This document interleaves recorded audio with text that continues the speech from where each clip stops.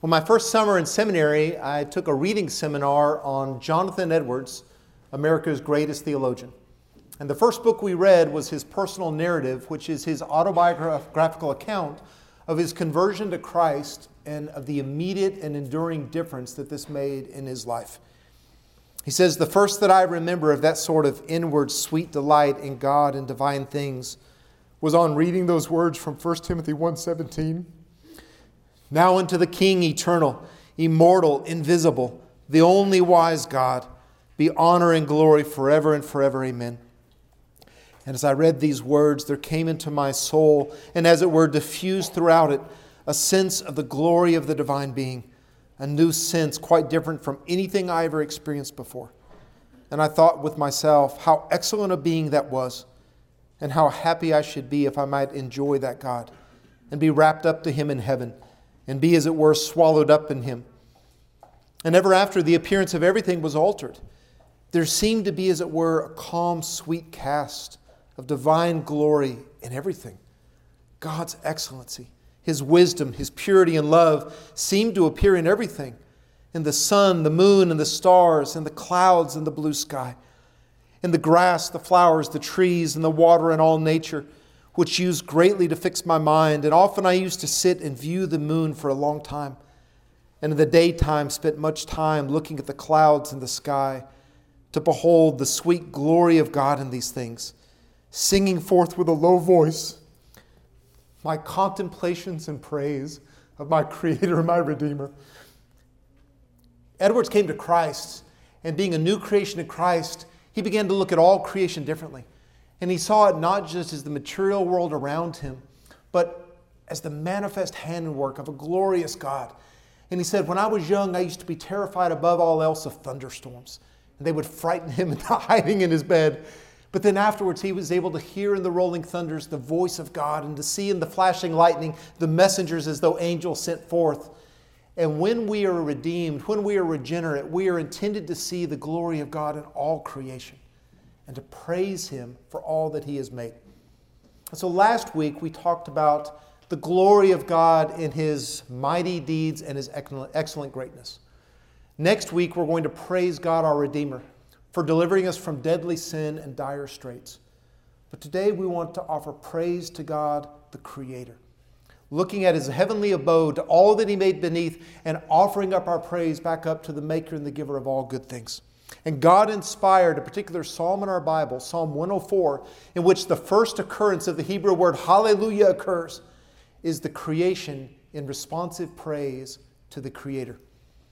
It's a long psalm that has 6 main sections: praising God in His heavenly abode, praising God for establishing the earth, praising Him for His provisions of water, of food, of shelter, praising God for the earth's fecundity. Isn't that a delightful word we'll talk about? Praising Him for His sovereignty over life and death and regenerating dead lands into new life. And praising and pleasing God forever and forever. Let's start with God in the heavens. Bless the Lord, O my soul. The psalmist begins not by addressing God, but by addressing himself. Because sometimes we have to tell ourselves to turn our eyes off ourselves onto our Maker. We have to remind ourselves to turn our attention away from the world into the world's Creator. And so he says to his soul, "Hey soul, wake up, bless God." And he does. His next word is to God. "O Lord my God, you are very great." And in most of your Bibles, that word Lord is in lower caps, because that means the Hebrew text is Yahweh, a word too holy for the Hebrews to pronounce. So when the text reads Yahweh, they would stay and said Yadonai, or Adonai. There's a phrase called Kathiv Kareh, which means it is written, it is read. So the text would read Yahweh, but we would say Adonai unless we mispronounce the holy name of God. But our text puts it in lower caps so that we know that this is the personal, covenantal name of God. This isn't just an impersonal deity. This isn't just a creative force. This isn't a life force that moves. This is Yahweh, the God of Abraham, Isaac, and Jacob, the God who revealed Himself to Moses at the burning bush, the covenantal personal name that is revealed to His people. And the fact that he says, "my God," lets us know that the psalmist is one of those covenantal people. This isn't just someone in Africa looking up and having impressive thoughts of creation. This is someone to whom God has revealed himself and made himself known, and now he responds to that Creator. And he begins with God in his heavenly abode. You are clothed with splendor and majesty. These are kingly terms. And now he goes on to talk about the royal regalia of the King of the universe, who's invisible, but it says he covers himself with light as with a cloak. That when Moses asked to see the glory of God, and God said, no man may see me and live, but I'll hide you in the cleft of the rock and hide you with my hand, and you'll see the glory of my backside as I pass before you. And in the brilliance of the passing God, he saw the glory of his Creator. And the psalmist looks up at the sunrise, the sunset, the sunshine, and he sees in the dazzling, blinding light the garment as though a royal robe that God wraps himself in. That when we look up at the sky and it's too bright to look into for long, or to envision God putting on his cloak to make his invisible reality visible to his creation, that we might praise him. And then he says that you stretch out your heaven like a tent curtain. He starts at the sun that's too brilliant to look at, and then he sees all the heaven, the atmosphere above, and it's laid out as easily by God as a camper lays out a curtain in the middle of a tent. That the way you may zip up an interior wall or hang just a light partition, that's how easy it was for God to just roll out the heavens above, to wrap the earth in an atmosphere so that we could have air to breathe and weather around us. But this God doesn't just reside silent in his temple. He builds a palace above it. He says the heavens are just but the beams of his upper chambers in the waters. In other words, the firmament above, the clouds, that's just the foundation beams of the palace of God that rises beyond our vision. And God doesn't just stay aloof within. He's out and he's moving. And so as he looks up at the clouds, to his mind they are like chariots, conveying God across his globe to remind us that God is always looking down upon us. And that he walks upon the wings of the wind, reminding us of the ubiquity, the omnipresence of God. And then he says, he makes the winds his messengers, flaming fire his ministers. So he feels the wind and he says, this could be like the fleeing or the flying angels doing the bidding of their God in their brightness. And he sees the lightning bolts flashing in the cloud, and he imagines the angels bolting down to do the supreme will of their sovereign. So everything that he sees above reminds him of God. The sun, the atmosphere, the clouds, the wind, the lightning, all of which manifest the glory of the King of the universe, who is our God. So my wife and I were in London one time, and we were able to attend what is known as the Queen's Tattoo. And that doesn't refer to body art. A tattoo is a military parade with the royal regalia on full display to manifest the might of the empire. And so we watched these parading troops in all of their dress uniforms with the bands playing and the swords flashing to show the might of the Queen of England. And that's what he sees when he looks up at the skies above. He sees in the sunlight the cloak of God. And he sees in the atmosphere the tent of his chambers that are just the foundation layer of a palace that goes beyond what the Hubble telescope can even begin to imagine. And he feels in the winds and he sees in the clouds the moving of God among his people because he's always present among us. And then he sees in the lightning and he feels in the wind the angelic messengers of God going to do the bidding of their sovereign. And then he turns his focus from heaven to earth. Look at verses 5 and following. He established the earth upon its foundations so that it will not totter forever and ever. So he sees the clouds in motion, the wind in motion, the lightning in motion, and he's struck by the relative stability of the earth.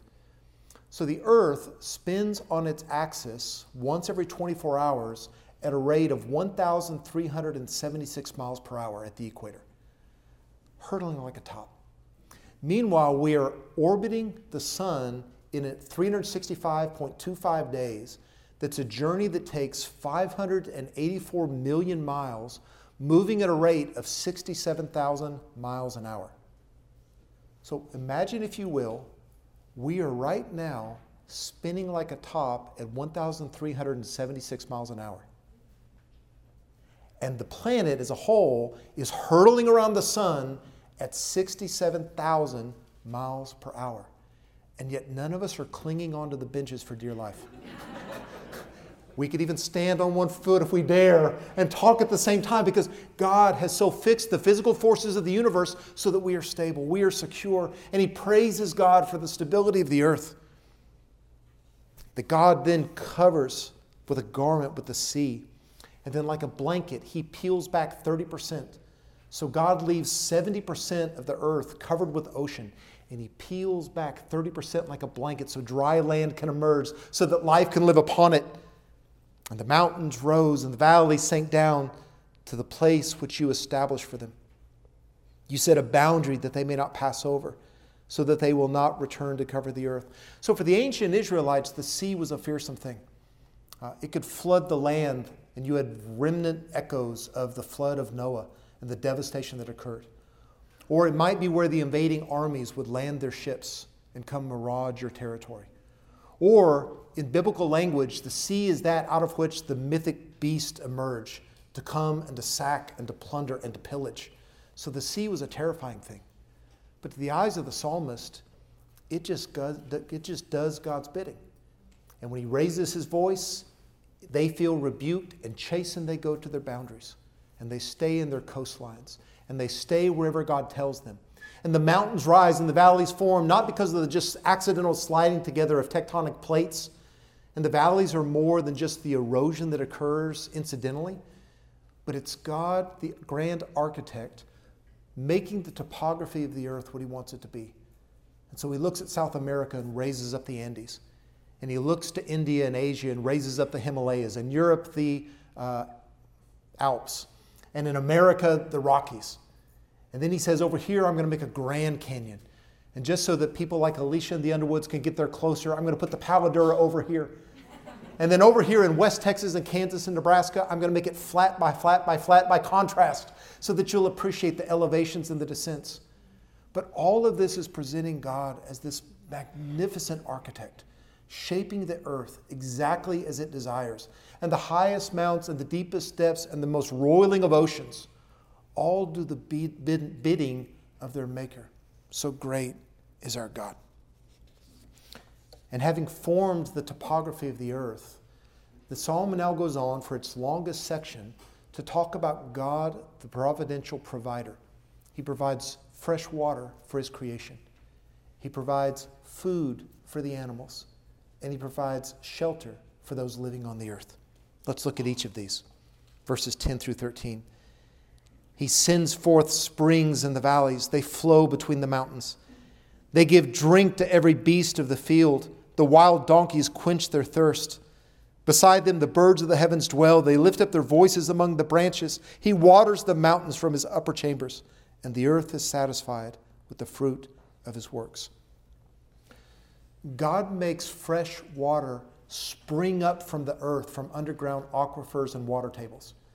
And then he also makes it come down from above in snow and sleet and rain. God makes water to exist in three different states: liquid, solid, and vapor. And then he invents this water cycle so that liquid water can evaporate and then rise up to the clouds and condensate and then descend again in precipitation. And then if it's frozen, it can melt and run. And God waters this planet so that all of us can have fresh water to live. And that's a miracle, because all the oceans and all the seas are salt water. But God establishes this miraculous desalinization process so that even the animals on the upper reaches can drink their fill and be satisfied. And no one has described this as wonderfully as John Piper.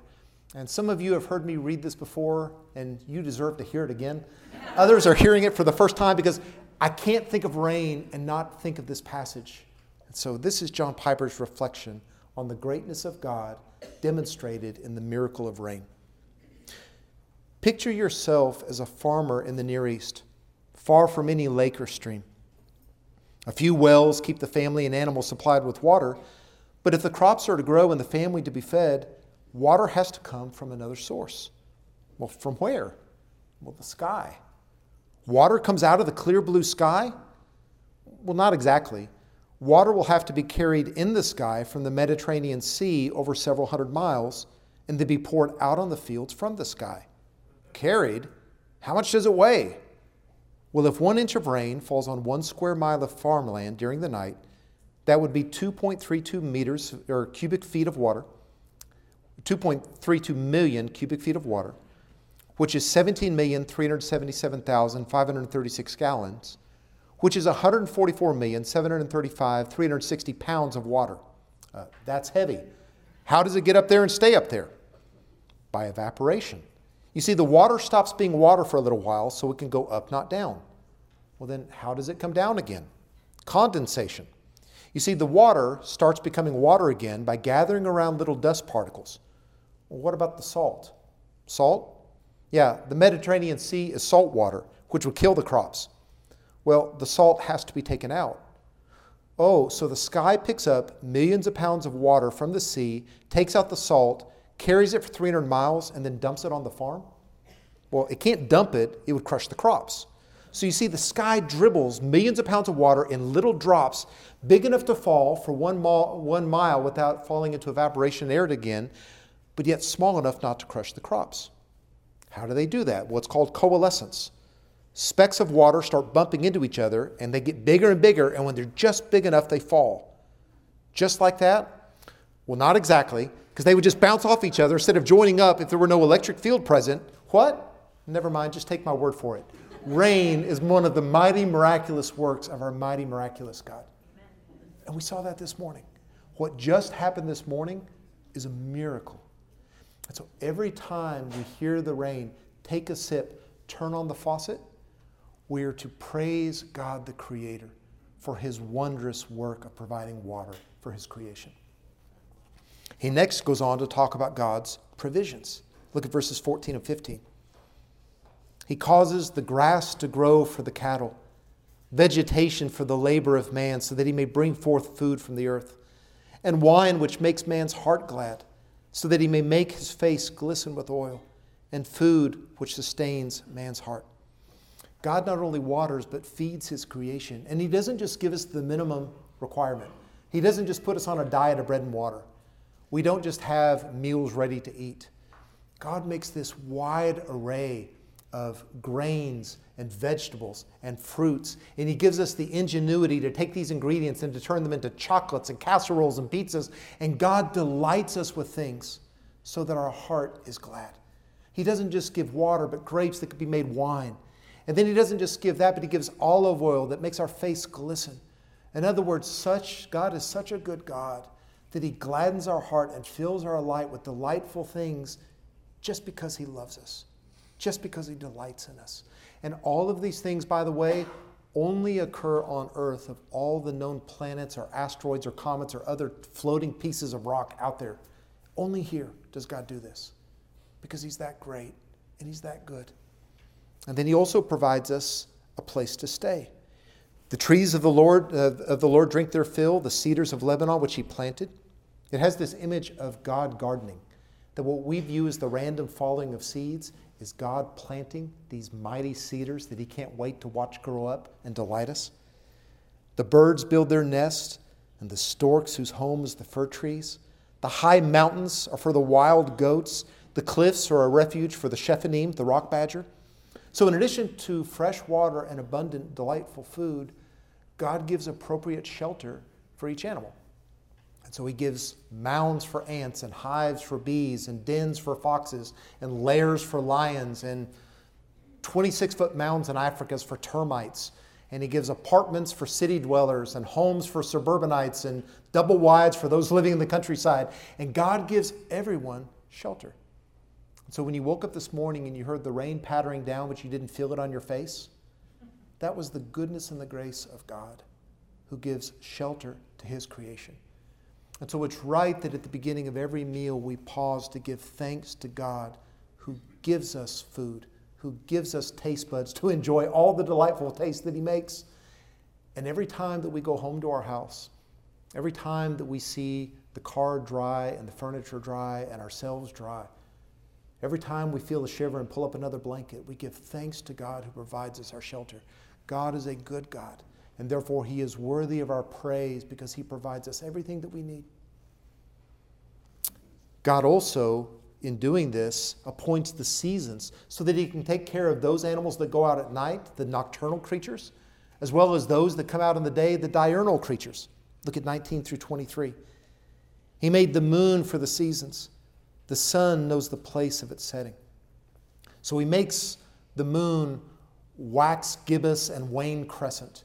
And he makes the sun rise and set in the east and the west as it moves up and down over the equator from the winter and the summer solstice.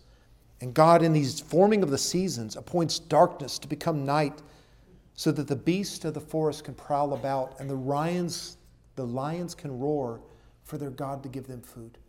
And he does. The young lions roar after their prey and seek their food from God. And when the sun rises, they withdraw. They lie down in their dens, and while they go to sleep, we rise up, enter into our labor to bring forth food from the ground, and we labor until evening. And isn't it a kindness of God that he only gives us 24-hour days and only so many hours of daylight? There's been so many nights that I go to bed thinking, thank God this day is over. And there were only so many hours to endure this day. But then to wake up in the hope of a new day tomorrow with fresh energy and revived spirits to go out anew and to labor for him. So God situates the seasons to take care of the nighttime creatures, the daytime creatures, to give us the food and the labor and the rest that we need. So good is our God. And this is an appropriate time to observe something really wonderful about this psalm. If you'll notice, we started in the heavens with the light, the sunlight. And then we went to the clouds and the atmosphere. And then we came to the oceans. And then we came to the land. And then we came to the sky and the sea creatures, and then the land creatures. And then we saw the giving of the sun and the moon and the stars and the seasons. And what is this beginning to sound remarkably like? It's the 6 days of creation in the Genesis account. That what the psalmist is doing is walking us through the 6 days of creation, starting with the God in the heavens, that in the beginning there was light, and then he separated the waters above from the waters below. Then he separated the land from the sea. And then he made the moon and the sun for their seasons. And then he brought out, he's walking us through Genesis, praising his God at every stage so that we would be reminded afresh of the goodness and the greatness of our God and his creation. Now look at verse 24. Praising God for the earth's fecundity. Fecundity means fertility, fruitfulness. I couldn't think of another word. This is the chapter title in a delightful book by Annie Dillard called Pilgrim at Tinker Creek. It's kind of a modern-day Walden. And as she goes and lives in this countryside setting to just appreciate a fresh creation, she has an entire chapter dedicated to the unbelievable fertility of the land and the fruitfulness of creation and the fecundity of our life. O Lord, how many are your works? In wisdom you made them all. The earth is full of your possessions. There's the sea, great and broad, swarms without number, animals small and great. The ships moving along Leviathan, which you have formed to sport in it. More than 1 million plant species have been identified so far, and this doesn't include lichens, fungi, and algae. And more are discovered every year. There are more than 240,000 species of marine life and around 10,000 types of birds, more of which have been discovered every year. Among the land animals and insects, 8.7 million species have been identified, and biologists and entomologists estimate that this is probably 15% of the total yet to be discovered and labeled. Isn't that amazing? Among the insects, a honeybee hive has 20 to 60,000 bees. A fire ant colony, if it has multiple queens, so fire ants can either have a single queen or multiple queen colonies. In a multiple queen colony, there can be 40 million ants per acre. And if you go home and get a spoon and scoop up a spoonful of dirt, biologists estimate that there are 50 billion microbes, microscopic bacteria, and other amazing entities swirling around in a single tablespoon of dirt. It's unimaginable. Our minds can't get around it. And God not only made all these, God not only had the creativity to invent all these, God makes each one distinctive and individual. They're not cloned. They're not replicated. They're not just spitting off the copy machine. Everyone is distinct. Everyone is unique, such as the glory and the grandeur and the greatness of our God. So whenever you see a cute kitten or a devoted puppy or a fleet horse, or especially when we behold a new life, the Suttons just had their new granddaughter born last week, we should praise God the Creator who gives life in such marvelous, ingenious, distinctive, individual identities and in such numbers. So great is our God. And God is sovereign over their life and death. Look at 27 through 30. They all wait for you to give them their food in due season. You give to them and they gather it up. You open your hand, they're satisfied with good. You hide your face, they're dismayed. You take away their spirit, they expire. They return to the dust. You send forth your spirit and they are created. You renew the face of the ground. God is sovereign over the creation, the sustaining, and the renewal of life. There is a creature called the Greenland shark that lives 3 to 5 centuries. The mayfly has a 24-hour lifespan. But long or short, God decrees how long each exists. Human beings, 70 years, or if by strength, 80 years, the psalm says. But God is sovereign over the life of each. Every living creature, God gave it that life. When it expires, God took its breath. And then when a fire devastates a land, or when there just seems to be no hope of life again, God can send His Spirit like a breath and renew it like a valley of dry bones, and it'll spring to life again. So in the 17th century, there was a Frenchman named Nicholas Herman who at the age of 18, in the winter, looked out his window at a tree that had been stripped of its leaves. And as he saw those barren branches, he began to think in a couple months that they were going to green and bloom and blossom and bear fruit. And it struck him, what an amazing God, that from death can bring life. And that every spring He gives us this reminder of His ability to bring life to dead things. And he said in that moment, he fell into such a deep and abiding love for God that he never recovered from it, of the life-giving, life-sustaining, life-renewing God. And so he became a monk, and he took the name Brother Lawrence. And he wrote the most wonderful book on prayer written in 2,000 years of the church, The Practice of the Presence of God. And it started with him on a winter as a teenager, staring at a bare branch and being impacted with the truth that God brings life to dead things. So when we see the spring occur and the blossoms and the blooms and the greens and the fruit, we should praise God the Creator who gives, sustains, and renews life. And then look at verses 31 and following. Let the glory of the Lord endure forever. Let the Lord be glad in His works. He doesn't just look at the creation and say, what a marvelous creation. He looks beyond it to the Creator. Because when we look up at the brightness of the sun and the marvel of the clouds, we're not to pause there, but to look at the Creator and to marvel at Him and to praise Him. And when we see the wonders of fresh water and abundant food and shelter, we're not just to enjoy these things, we're to look beyond them and to extend our love and our praise to their Creator. And when we see life given and life sustained and life taken away and life renewed, we're to praise God, who's behind all of these things. When we were at the Jazz Fest last week and we walked through some of the art galleries, and they had these beautiful photographs of nature scenes, coastal scenes, fruit fields, flowers, and all of them were beautiful. All of them were glorious, but really you should see the artwork and the photographer behind them. I mean, that was the point of selling them for $125. It wasn't just the object, but the artistic eye that was able to capture them and present them in a vivid way. But we know that our praise goes further behind that, to their maker, to their creator, to their designer, to their sustainer, to their providential provider. And so we praise God the Creator for all the wonderful, beautiful, glorious things that He gives and does.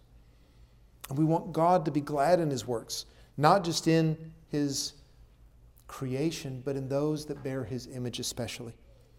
And so we're reminded that God can look at the earth and it can tremble like with an earthquake. He can touch the mountain, it will smoke like a volcano. But these are also images of God when he came down in smoke and fire on Mount Sinai to reveal his law to his people. And he manifested himself in such a powerful way so that they would not sin, so that they would not take him for granted, so that they wouldn't exchange the Creator for the creation, so they wouldn't abandon their God for the idols, so they wouldn't indulge in sin. And so God reminds us that he is a holy God and that we are to sing to him as long as we live. We are to sing praise to our God while we have our being, because God is most delighted in us when we are most delighted in him. And that wonderful phrase of John Piper again, God is most glorified in us when we are most satisfied in him. And it's one thing to say thanks before a meal, but it's another thing to praise him and to adore him and to love him with all of our heart, mind, soul, and strength, because that's what we were created and made and redeemed to do.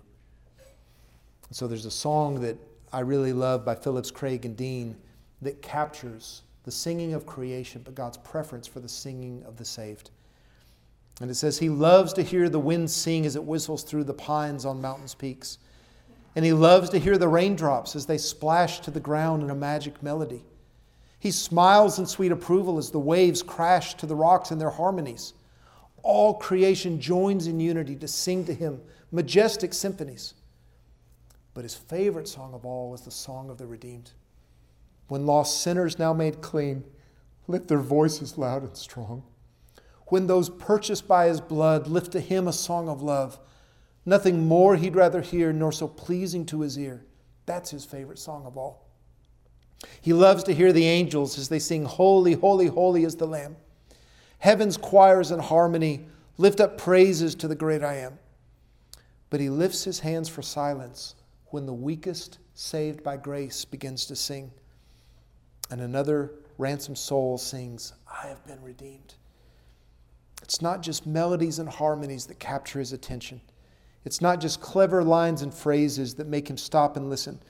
But when any heart set free, washed and bought by Calvary, begins to sing, that's his favorite song of all, the song of the redeemed. When lost sinners now made clean lift their voices loud and strong.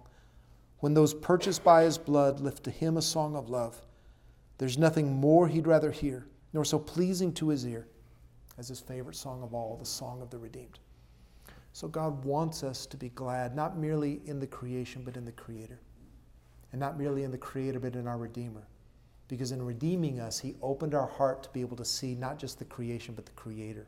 And now we can express him our love and adoration as he deserves, as he demands, and as we are offered to delight in. And not just our songs, not just our actions, but the very meditations of our heart. Lord, let them be pleasing to you. As for me, I shall be glad in the Lord. Let sinners be consumed from the earth, and let the wicked be no more. He longs for a day when the planet is no longer polluted and perverted by sin, when the creation is no longer corrupted by sinners. Did y'all see the activist this weekend who threw cans of tomato soup on Vincent van Gogh's wildflowers? And I guess the point was that pollution stains beautiful creation or beautiful planet. So we're going to make that point by taking soup cans and throwing them on some of the most valuable and precious paintings in the world. And they desecrate it, and they defile it, and they pollute it. And so we long for the day when God is going to make a new earth. And he is going to purge this earth of sinners and of sin. And he is going to make a new heavens, and he is going to raise up his redeemed and glorified bodies where we will love him and appreciate and adore him with no more sin intervening between us ever again. And that's our great hope and aspiration. And so we say again, bless the Lord, O my soul. Hallelujah. Praise the Lord. James Herriot was the pen name of James White, an Englishman who studied veterinary surgery in Scotland and then had a 50-year practice almost in Yorkshire. And he began to write tales of his practice in a series of books that then were cast as movies, television series, and plays. Many of you, even if you've not read them, and shame on you if you haven't, took his titles that you're probably familiar with. All things bright and beautiful, all creatures great and small, all things wise and wonderful, the Lord God made them all. They're wonderful, they're delightful, they're great. But you may not know that he got those titles from a children's hymn written by an Irish Anglican who in the mid-19th century wrote a hymn book for children to help them love their Lord and express their praise. Here's how the original goes. Each little flower that opens, each little bird that sings, he made their glowing colors, he made their tiny wings. All things bright and beautiful, all things great and small, all things wise and wonderful, the Lord God made them all. The rich man in his castle, the poor man in his gate, God made them high or lowly and ordered their estate. All things, all things, all things. The purple-headed mountains, the river running by, the sunset in the morning that brightens up the sky, the cold wind in the winter, the pleasant summer sun, the ripe fruits in the garden, he made them, every one. The tall trees in the greenwood, the meadows where we play, the rushes by the water, we gather every day. He gave us eyes to see them and lips that we might tell how great is God Almighty who has made all things well. All things bright and beautiful, all creatures great and small, all things wise and wonderful, the Lord God made them all. So let's praise God, our Creator. Let us enjoy his creation to the full and then express our adoration and thanks and our praise to the Father of lights, the giver of all good things. Praise God, our Creator. Would you pray with me? So, Father, we thank you for this beautiful psalm that you have inspired to help us appreciate not just the creation, but the Creator.